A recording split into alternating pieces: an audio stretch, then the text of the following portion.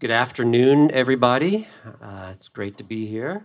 My name is David, and I am going to be talking. So, just like Seth, I'm not a developer, but I am going to be showing you an app that I've managed to hack together in my free time. I'm a physician, and the topic that has interested me for a long time is Web of Trust. So, I'm going to be talking about Nostr and lists and Web of Trust. And I've got, anyone who's talked to me about these things knows I sometimes talk in abstract terms, but I'm going to be trying to bring it down to earth as much as I possibly can.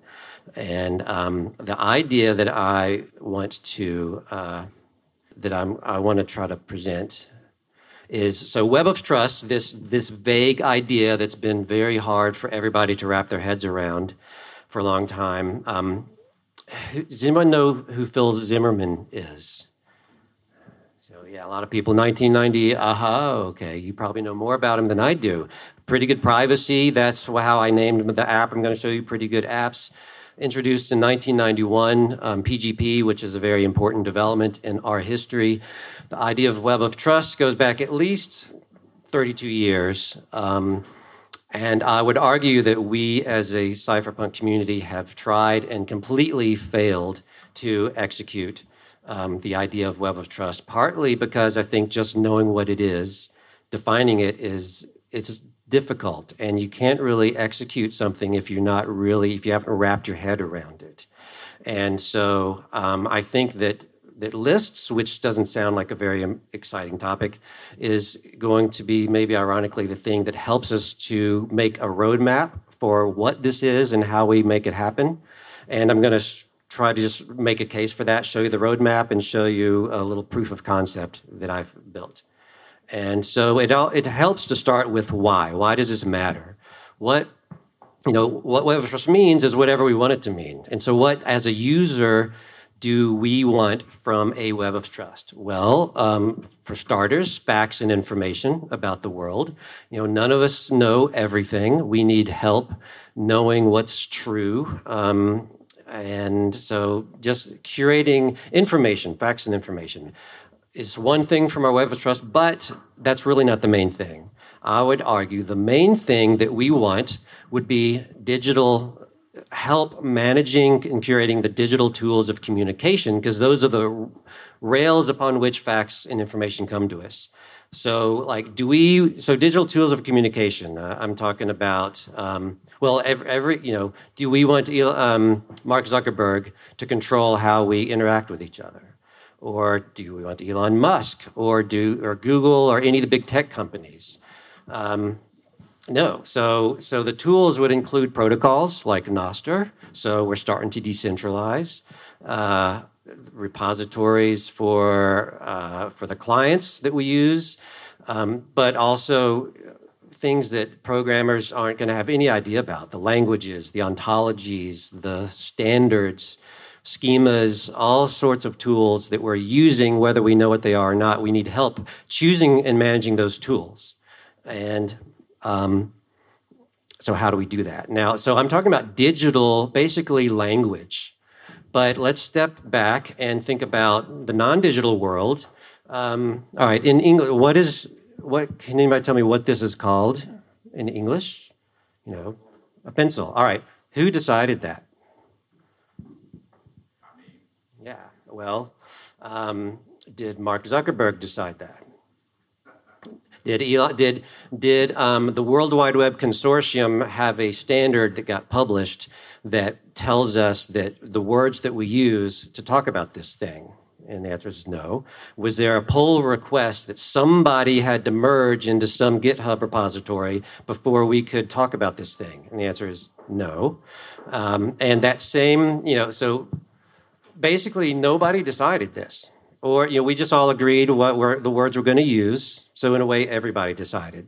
So it's everybody and it's nobody who decides the words that we're using. There is no entity who has the power to throw a monkey wrench into our ability to communicate over something as simple as a pencil, whether on purpose or just through oversight. And we need that's decentralization. That's what we need for our digital tools. And as if that were not a high enough requirement already, because how the heck are we going to do that? These tools, languages, there are lots of languages, spoken languages, lots of dialects. And the reason is that we naturally, we form into communities and sub-communities and sub-communities all the way down to, 2 people. And sometimes our communities overlap. Sometimes they don't. Sometimes they're stable for a long time. Sometimes they change rapidly. And every community has its own specific reasons for existing and requirements and needs. And outsiders may understand those things, maybe not. Maybe they don't approve of our existence. Maybe they don't. But screw them. We need tools that are tailored for our needs, and we need tools within our community so that we can communicate and interact and transact and be capable of coordinated action. And those tools, the digital tools, need to be powerful and versatile and need to be as complicated as they need to be, but they also need to be easy to use because we're not all developers. They need to be agile. What if the community in question is your local chapter of the French Resistance, and you've got 10 people, or maybe there's 100, maybe you don't even know. Maybe a bug comes up in the app you're using, and you need a hot fix. So do you want to rely on the United Nations Special Committee on Digital Standards that's going to push the hot fix for the schema that represents the verifiable credential that you and I use to prove to each other that we're both members of the same chapter of the Freedom Fighters? You don't want to wait 6 years for the committee to do that.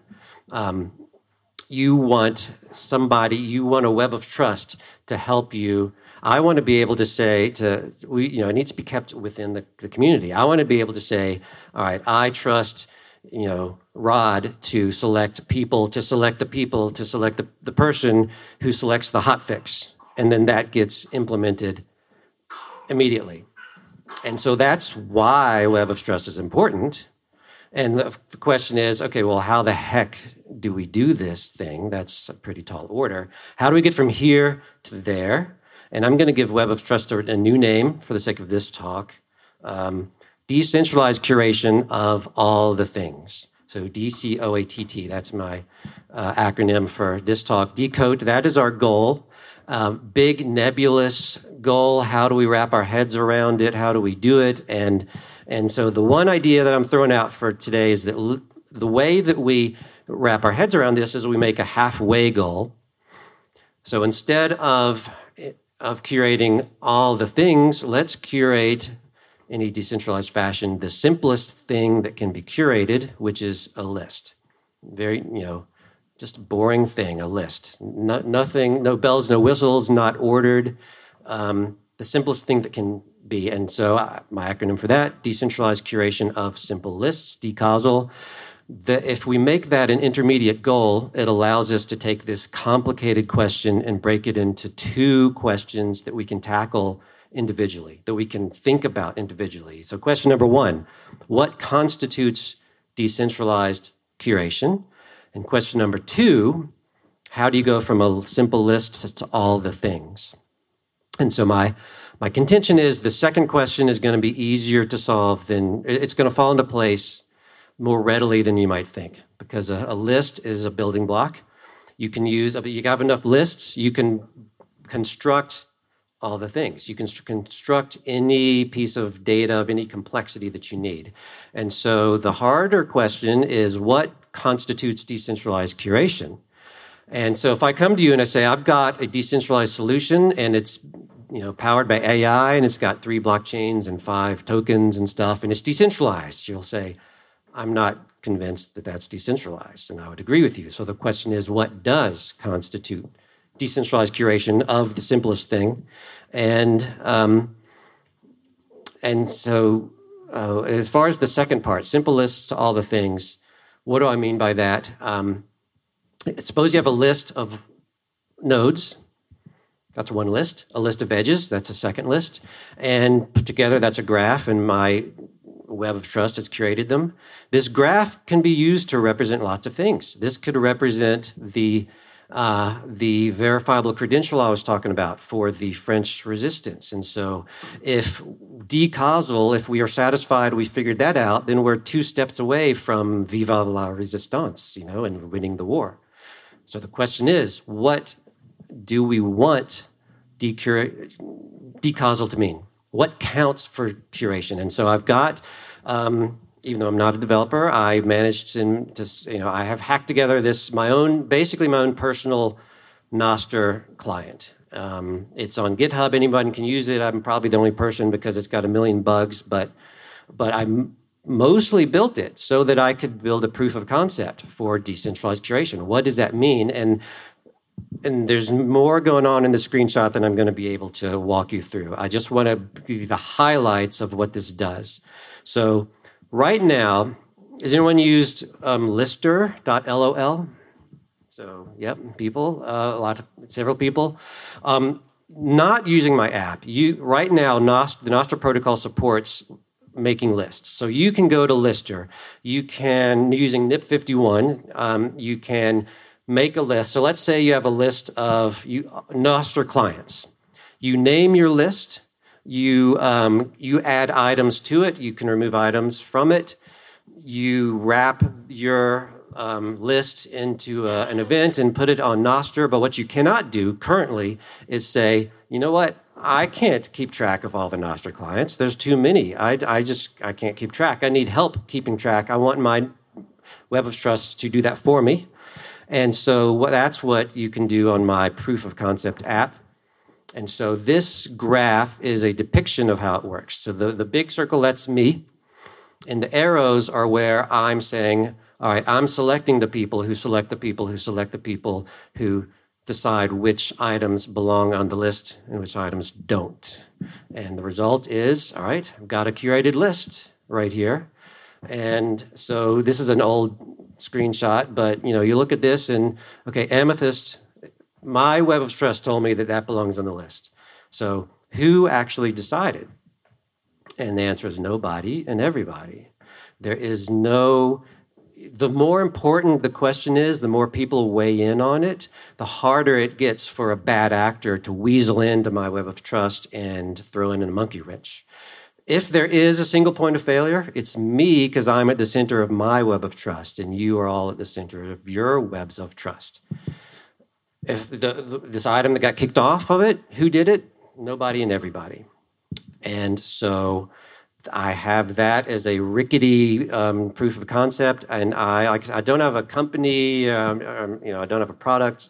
I did actually hire someone, Anton Strickland, aka Kinjo. He's a React developer. I invite everybody to follow him. He's new to Nostr, but he is starting the process of rebuilding my proof of concept as a web app so that people can play with it, and we can say, okay, this is what we're talking about. I am turning my efforts to building on GitHub protocol for these 2 questions. I call the first one grapevine, the second protocol, the concept graph. I'm modeling it after Nostr. So Nostr has NIPs, so these have dips.